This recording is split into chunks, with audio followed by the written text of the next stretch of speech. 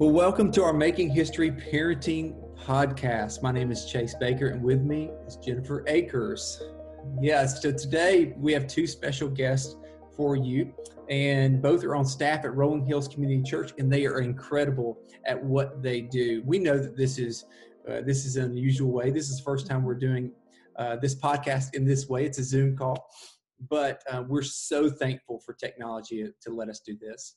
Yeah. So with us today, we're going to have Kathy Kuhn, who is the Director of Counseling at Rolling Hills Community Church. And then we're also going to be joined by Nick Allen, who is our campus pastor at our Rolling Hills Nashville campus. That's right. Excited to have those guys. Yeah. And today we're going to have a conversation about COVID-19. Mm-hmm. You know, what it means for our families. How do we live in this day? And in our world, particularly as families and parents, we're walking through unprecedented times as we parent through this pandemic. Mm-hmm. For me, I expect for many of you, you're trying to balance family and work and feelings of uncertainty, daily questions of the news of the pandemic. I'm sure you might be somebody who's glued to the news, and all the while wanting to be intentional with our kids through this season. We are parenting in such an important time in history. There are few events in our recent history that have experienced this type of crisis. Now, while there's lots of topics that we can address today, we could throw them all out there. We're just going to focus on just a few things. And this is, I'm excited for this, Jennifer, because as a dad, you as a mom, I'm excited to have this conversation because we're all going through similar things. Absolutely. Since this is a podcast for our parents, we're really looking at how this is affecting the family right now. So we know that life, it just looks a lot different during this crisis. So routines are changing, family rhythm has changed, schedules have changed, everything that is now not here. So we have a completely new normal that we're trying to figure out as families. So, if we just think about that for a moment and think about all the things that aren't happening now. We don't have school, we don't have sports, we don't have large gatherings, we can't go out to eat and do those kind of things that we used to do for fun. So as parents, I think we're all just trying to figure out the best ways that we can lead our families through such an uncertain time. That's right. So let's go ahead and get it started. So Yeah. We're going to bring in Nick and Kathy. Come on in, guys. Yes. Hey, guys. Hey, guys. Nick, Kathy. Hey, welcome. We're so thankful that you guys are here. Hey. Are y'all still all just a little bit blown away that this works? Yes. It's really cool. Yeah. I love it. Really neat. Yeah. I'm so glad we can still connect through this kind of method. It's awesome. So welcome, guys. We're so glad that you're here and that you're talking with us today. I was hoping that we could start out just talking about what it's been like for you personally, for you and your families. How has this last 3 weeks looked for you guys? The last few weeks, it's been a lot of creating news and, new things and new practices and new rhythms for our family. We came into this with, my husband has cancer, and so there's a lot of chemo visits and doctor's visits. And so just learning how to maneuver through that. I think the first few weeks, there was a lot of survival mode and high energy and, and then this past week, learning that this is going to go on for an extended period of time, trying to develop some structure in our home and what our days are going to look like and how we do maneuver through, someone with a compromised immune system and having a teenager at home and school and work and all that. And it's been new, it's been interesting, but we're getting into a new time and a new rhythm and some new structure. So that's been good. Yeah, good. Nick, how about you? How's it been for your family? We've always been a homeschool family. And so I think the biggest change in the rhythm for us is that I'm home more. And so I'm upsetting the established routine that they had throughout the week, just because I'm working from home now. And Susan has kind of let me know that I need to kind of stay in my quarters to not be a distraction because they've got tasks and things that they need to get done.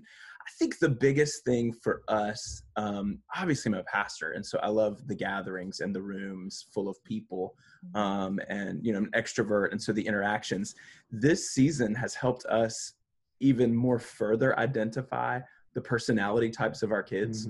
Because our middle child is, she's a strong extrovert, more than me. And so she's missing that fuel that she gets from being around friends and being around peers. And the way we accomplish that in the homeschool world is that she's a part of a couple of different tutorials throughout the week. And then our kids are super involved in church, as you guys know. And so they're always around those folks. And while this kind of setting, the Zoom, the Instagram Live, and the Facebook feeds, all those have, their small groups have been incredible. The student ministry has been great, and they've been able to participate in a lot. We're noticing what her tank looks like and how it depletes because she's not around all those other people. And it's different for her than the other two kids. And so it's just it's really an exercise in understanding their personalities a little better because of this situation that we're in. As a family, we're navigating it. And like Kathy said, we're establishing and learning new rhythms, and really new boundaries. And we say all the time as parents that, you know, boundaries don't limit our freedom, they protect it. And we think that's a good thing. Right. But this was a really unforeseen season of kind of limiting yourself and learning what it means to follow different sets of guidelines and safe practices. And so we're helping them learn not only the what to do now, but also the why we're doing it, which is one of the things we're leaning into. Yeah. I think as parents, we're processing a lot right now. And something that's important for that is figuring out how our kids are processing what's going on. We know that the news we keep getting it's changing daily, weekly. We don't know how long this is going to be going on. So thinking about that, how do we walk through that with our kids? How do we help them process what's going on in our world right now? You know, everything that I think as, you know, both a pastor and a parent and a learner in this circumstance is that you've got to listen to your kids and let them kind of direct part of the conversation. Yeah. Based on the questions that they're asking or the information that they're gleaning. And so part of that is just kind of understanding where they are, what have they heard, what questions do they have, what do they want to know about this? Because that's going to vary at every age and stage of development. And honestly, almost how much exposure they have out there in the world too. Like, where are they getting this news from? That's going to color some of the things that you have conversations about. With our middle schoolers, the two girls, we did have a conversation really early on about this whole flattening the curve, and that's what all of this was an exercise to accomplish. And I think that was pretty beneficial for them to kind of understand the purpose behind some of the social distancings and the new restrictions that we were leaning into. Yeah. Good. I think, you know, we need to, you know, like Nick said, to be cautious of the amount of exposure that our children have, the amount of exposure that we have too, and our kids, depending on their age, depending on their personalities, depending on the way that they process things, they may not be able to to consume as much information as we as parents are. And so, you know, filtering things, it's obviously happening. You know, they know that something is happening, and so we do want to have those conversations with them, but we also don't want to expose them to information that they're just not ready to take in, or they don't need to take in at this point. Yeah, we can't. It's one of the things we talked to Susan and I early on about. How do we minimize some of this, and how do we make this not as big a deal as it obviously is? Particularly with world news. And on the beginning of this, you know, we're learning about China, we're learning about Italy, and then we're learning about new restrictions in the US and recommendations, and obviously things that are happening in New York City. So how do we minimize this? Well, in some ways you can't, because never in their life have we told our kids, no one can go to school. You know, schools are closed, public schools, no one can go to the grocery store. You know, we're not taking our kids along to the supermarket anymore, whereas that was a family thing before. And so one of the things that we're kind of learning is you can't minimize it completely. It's not okay to say to them, oh, this is no big deal, it's going to go away, everything's fine. Because then all of a sudden you become not a real reliable source for information. They know that something's up, but you want to kind of steer in the right direction. how much information they take, like Kathy said, and where it comes from, and then ultimately use this as a stepping stone to say, hey, God's in control and he's got this, and we're going to do our part, but we're also going to trust him with all of the results. So yeah, that's good. And Nick, you've spent some time, I guess, drawing out some things about the curve, which is so helpful because a lot of our kids don't understand what's going on, and so maybe you could walk us through kind of what you've done and how you've explained to your kids, and what would be helpful. Yeah. Okay. So I did bring a little bit of a show and tell, if that's okay. Are you guys good with that? We love show and tell. Okay. Y'all are going to let me try the technology and see how this works. And so, hey, can you guys see that? Yes. Love it. Okay. So here we go. This is basically a fun PowerPoint that I use just to put in my own hand drawings. And so you're going to see the nice typed out font, and it's immediately going to go to, something that I drew. Part of the way that I explain this to my kids is I was looking for an illustration to say, how can I compare this to something else that they might be familiar with? And as silly as it sounds, I went with training a puppy, because that's flattening a whole different kind of curve. This is Sunny, our golden doodle, when we first got her. She's now 5 years old and perfect in every way. But let's go to the curve. So this is what everybody's seen. And there's been all these technical drawings and all these scientific pictures of what this looks like. On one axis, you've got this daily number of people that are affected. And what everyone tells us, and I'm not a scientist, I'm not a doctor, I barely understand any of this, but what everyone says is that there are going to be a lot of people who get this. But this axis is the daily number of people. And you can see in this drawing that it's climbing very fast every single day. And the bottom axis, of course, is the length of time. And so very, very quickly, a lot of people are getting this. Everybody has seen this curve. And if you have older kids, they've definitely noticed something like this too. And we've been talking a lot about these precautions that we take to flatten the curve. The reason that we want to flatten the curve, what we understand is that there is a line, there is a bandwidth, there's an ability of hospitals and doctors and healthcare professionals to handle the influx of people. And as that number climbs really rapidly because it's a contagious virus, it goes well beyond the doctors and the hospitals' ability to handle it all.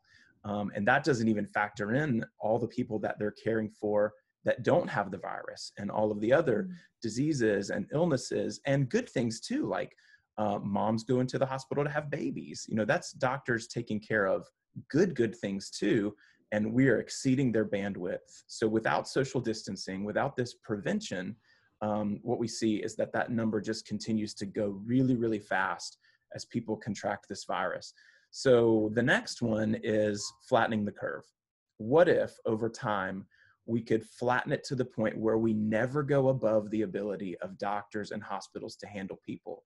It looks like everything will go a lot longer, and probably the same number of people will contract the virus, but they don't contract it so fast. That means what we explain to our kids is that the first people who get it have a chance to get well before the next people get it and before the next people get it. And we've been explaining to the girls, you know, everything that we understand from the CDC and, you know, World Health Organization and anything else that you read. We've also been explaining in the same concept that for most people, this is a really bad cold, or just like getting a seasonal flu. What we have also explained to them is that it could be really bad for people who have a compromised health system. And so for people that are older, like for elderly grandparents and great-grandparents, but then also people who already have an underlying condition like their little brother does. And so we've been able to explain that to them in the context of somebody who already has something else. If they were to get the virus, it would be way worse. So the idea of flattening the curve is keeping that curve really low by practicing good social distancing, washing our hands, and making sure that we are safer at home. The puppy illustration came in, and people may not need this. We've got the daily number of messes that a new puppy makes. And this is just bringing a new puppy into your home, and they are going to make messes. You know, people are going to get this virus. Your puppy is going to make messes. But those messes can be every single day, all day, a lot of messes all at once if you don't engage in proper care. And the next illustration shows that we want to flatten the curve through proper care. You got to take your puppy outside. You got to make sure that they get a lot of energy out. You've got to take them on walks. You've got to put down paper and train them. You've got to put down some barriers and some gates in the house to make sure that the puppy doesn't go places it's not supposed to go. And all of this is going to keep that curve of puppy messes below the line of mom and dad getting so mad that they get rid of the puppy. That's the goal. If the puppy makes too many messes all at once, mom and dad are going to second think it. And they're going to say, wait a minute, we have got to reconsider. We need to get rid of the dog. But you want to keep that curve really low. And so the puppy's going to continue to make messes over time until it learns. But if you can keep those messes at bay and you can take care of the puppy with really good practices, maybe the messes won't be so bad that mom and dad get mad and want to get rid of the puppy.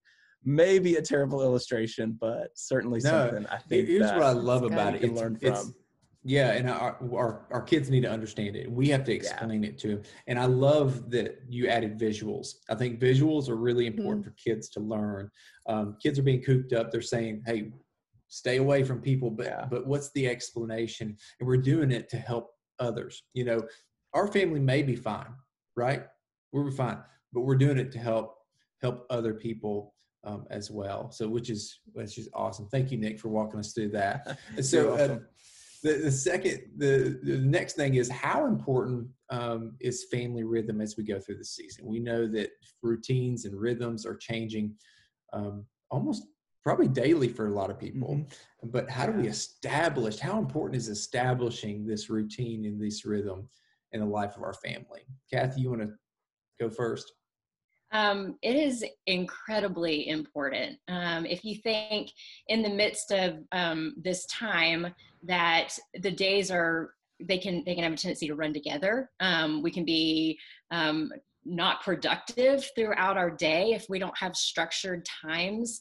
At the end of this, or on the other side of this, what if we come out of it spiritually and physically and mentally better off than we are right now? And the way that we do that is by adding structure to our day, adding things like, getting up in the morning and taking a shower, getting ready like we did when we were go to school or we were go to work, and having that family time. We have some extra family time, which is fantastic. Like breakfast and conversations about what we're studying in the Word, and then getting started on our day, whether it be working or schooling, homeschooling, are we online schooling, and just having structure throughout the day and throughout the week, and then having weekends be weekends so they look like weekends. I mean, how many of us have said, like, what day is it anymore? I don't even know what day it is. And keeping things like we have so many opportunities for kids to be a part of student activities and children's activities and preschool activities with church and that time of fellowship and Bible study, and keeping that rhythm in our lives. And it's incredibly important. We want to be productive and we want to be active, so that we're not just, our brains aren't just mush by the end of it. Kathy, Simon walked into the kitchen the other day at our house and he said, "Hey, Alexa, what day is it?" That is a picture of where we are in society right now, for sure. As we've thought about rhythms, we think those are so important in every aspect of life. One of the questions that I've been asking, and one of the things Susan and I've been processing, is what part of our rhythm before do we really miss and we want to go back to, and we want to make sure is incorporated into the right now. So whatever part of our rhythm before that was really important, we're working very hard to establish that and keep it right now. But it's also caused us to look back and say, okay, what part of our rhythm before were really unnecessary? Things that we were doing that we probably just didn't need to be doing, things that were cluttering up our schedules and our lives. And so as much as this is a difficult situation, it's also an opportunity to kind of take inventory of what matters. And so what parts of our rhythm are kind of useless and we don't necessarily need them. They were just kind of unnecessarily there. And they definitely made us busier and probably more stressed out and more like frenetic as a family. But then also, what are the new rhythms that we can establish that are going to sustain us in this moment. And that's okay. There will be some rhythms that we all establish that sustain us for the now. I think of all the families that are kind of into this forced homeschooling situation. And I want to say to those folks, this is not normal homeschooling. Don't base your opinions of that on this, but in the same token, you're going to go back to a different type of education, whether it's public or private school or some other kind of education for your kids. But what are the rhythms that you have to establish now to sustain that? But then also, what are the rhythms that you establish now as a family that you want to take when we go back to normal? I said in a devotional last week, this thought that God gave me, it's, I had been already saying, we were a week into this, and I was already complaining, saying, I can't wait for things to return to normal. And God sat me down for a second. And I think what he was saying was, you don't want things to go back to normal. You want them to go to new. I can do a new thing through this. And so I think there will be some things that we as a family establish in this season that we want to carry over. There will be some things that we establish that just sustain us for today and tomorrow and for as long as this lasts. But there will be some things I think we want to keep. And so looking for those is important. Yeah, and there needs to be some things that we keep, and there needs to be some things that we get rid of, like you said. And routine for me is really good for my mental health.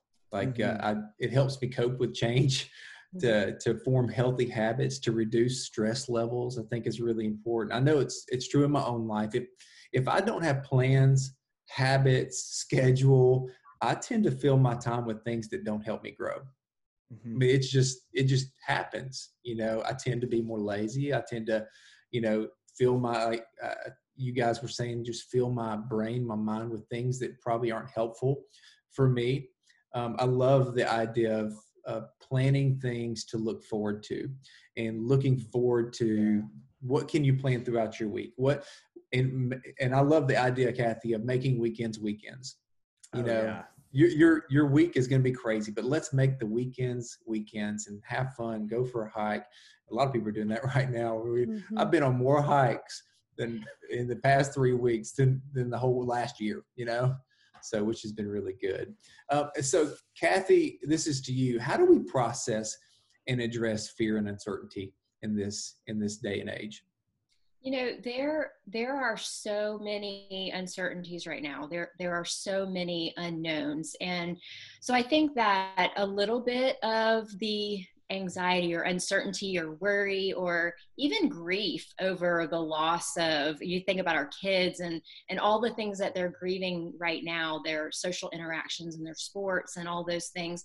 So that's a natural part of all that's going on right now. And I think what we need to look for in our kids and in ourselves too are, where are we getting stuck and where are we holding on to the fears and the anxieties? Have they become more of an ongoing loop in our minds? Are they taking our thoughts over?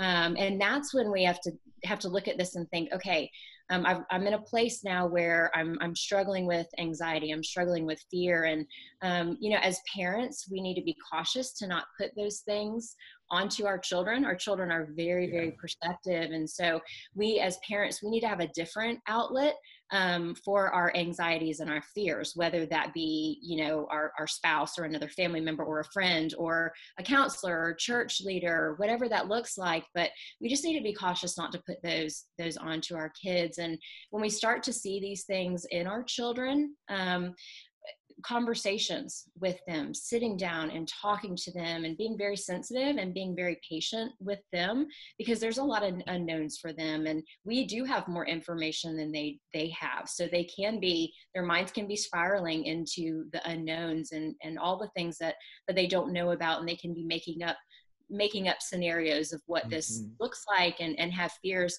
And they may be fears that are not even things that are true and factual. And so we have a chance to speak into those things, but there could be fears about things that, when we do have fears and we do have anxieties, it's our desire to have control over something. And right now we have been stripped away from everything that we could possibly have Yeah. control over.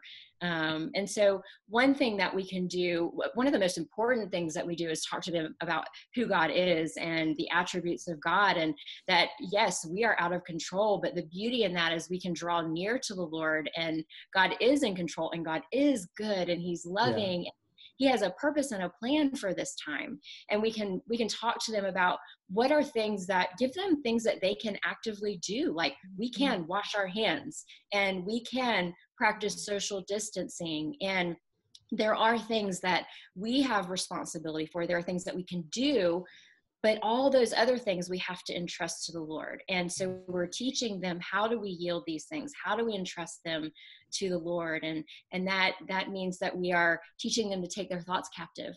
We are learning new scripture passages, and we're memorizing those things, and we're meditating on them. And maybe we're making lists of things that we're worried about, that we're anxious about, and then we're matching those with what God's truths are, and the attributes of God and who God is. And so when they come to those fears, and those fears pop up in their mind, we're teaching them how to replace those fears with the truths of the Lord. And I think that's extremely, extremely important. We can pray with them as they entrust those things to the Lord. We can pray for them. Another thing that we can do is we can help them be creative in things that they can do when they are anxious. Maybe that's reading a book, or, listening to worship music, or journaling, or taking a walk, or something that kind of can refocus them into just a different scenario. But one thing that Pastor Jeff said one time, and it's really stuck with me, and I can't tell you how many times I bring it up in counseling, and that's that the antidote for fear and anxiety is gratitude and giving. And that's so replacing those thoughts with not so much looking inward, but how can we look outward, and how can we love God and love others in the midst of this process. But knowing that many people struggle with this, and but Scripture speaks into it. We can love our children, we can pray for them, and we can find our children the help, other resources, when this seems to be something that's persistent or ongoing. Yeah.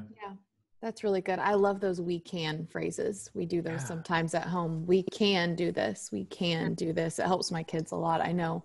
And talking about kiddos, I think some are adjusting okay, and maybe just enjoying more time at home. But I know that there's some kids throughout all of our age groups that are struggling more with this, and might not even be able to really say what they're feeling. And so are there behaviors or signs that we should be looking for as parents in our kiddos when we think that they might be going through this a little bit harder than some other kids might be? What should we be looking for, Kathy? Yeah, absolutely. And as parents, we should know our kids better than anyone else. Yeah. And so you can kind of look things that are abnormal for them. And all kids are different. And so you may have a house full of kids, and you may have, multiple that are struggling with fear and anxiety, but it may present very, very differently. And so you want to look for things that are outside of the norm for them. And things could be defiant behavior it's just not their normal. It could be changes in sleep patterns, or eating patterns, or excessive crying, or isolation, extra anger, irritation, or sadness, so you're looking for, is this something that is this like are we having an initial reaction to the uncertainty and what's going on? Or are we seeing things that are being prolonged, and we're getting stuck here? Okay. And we get stuck here, then we know we've got to do something. We need to do something, whether that's the things that we just talked about just a second ago, or it's seeking outside resources.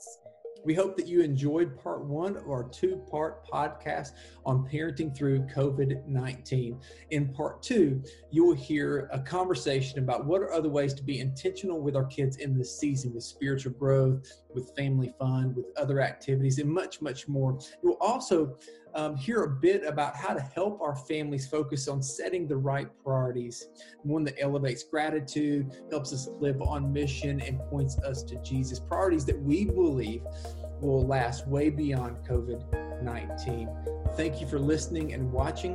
We'll see you in part 2.